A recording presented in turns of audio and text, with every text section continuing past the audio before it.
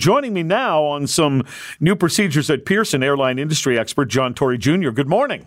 Good morning, Jerry. What's going on at Pearson we need to know about?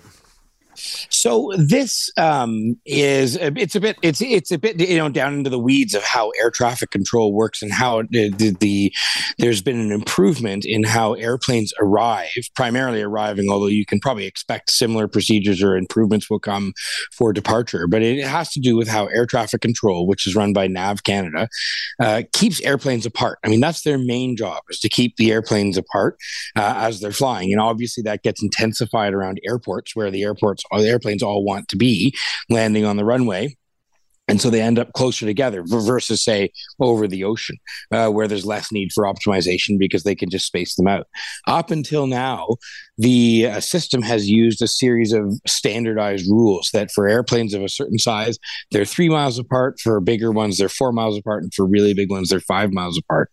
What this company out of the UK, and they call their brand Intelligent Approach, has done is they've made almost an optimized predictive model using a bit of AI and a bit of past data, saying that for airlines flying a 737, they tend to slow down here and they tend to turn towards the runway at this point, et cetera. And they're optimizing that so that they can safely run the airplanes a little bit closer together and keep them at higher altitudes so they don't have to standardize what's called the separation solely based on arbitrary rules. They're actually optimizing it for what the planes can do.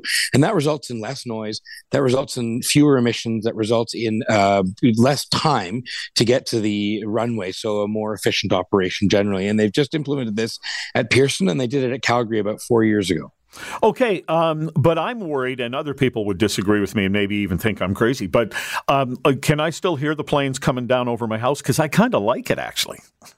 You would be able to, and where you live, of course, you would actually notice the difference, because they're saying that due to this optimization, they'll be able to keep many of the airplanes 1,000 to 2,000 feet higher, which means, you would probably notice out in Western Toronto, as they get down low, then the planes start configuring for landing, or they have to recover some of that speed that they decelerated in order to descend the aircraft.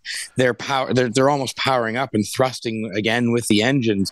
You would probably notice a bit of a delay in when that took place. So maybe it would be a little bit quieter because they're still 1,000 to 2,000 feet higher above your home, or it's been delayed laterally. So there may be another mile to the west before they start having to add that power on in order to maintain their approach speed.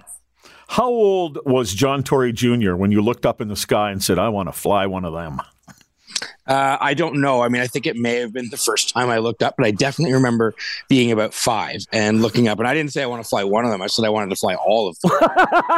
Why limit yourself? Yeah, exactly. Yeah. Have you seen Come From Away? No, I have not. Because there's a pilot that's involved in the show and Come From Away, and she sings an incredible song of something coming between me and the sky. I think you'd cry if you heard that song. Oh, thank you. Okay. So an opportunity to cry. We're all looking for that, aren't we, John?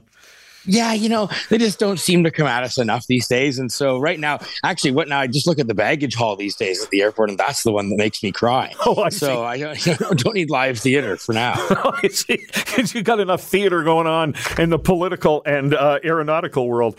All right, John. There's always drama somewhere, Jerry. Yeah, there is. Thanks for taking the time this morning. Thank you.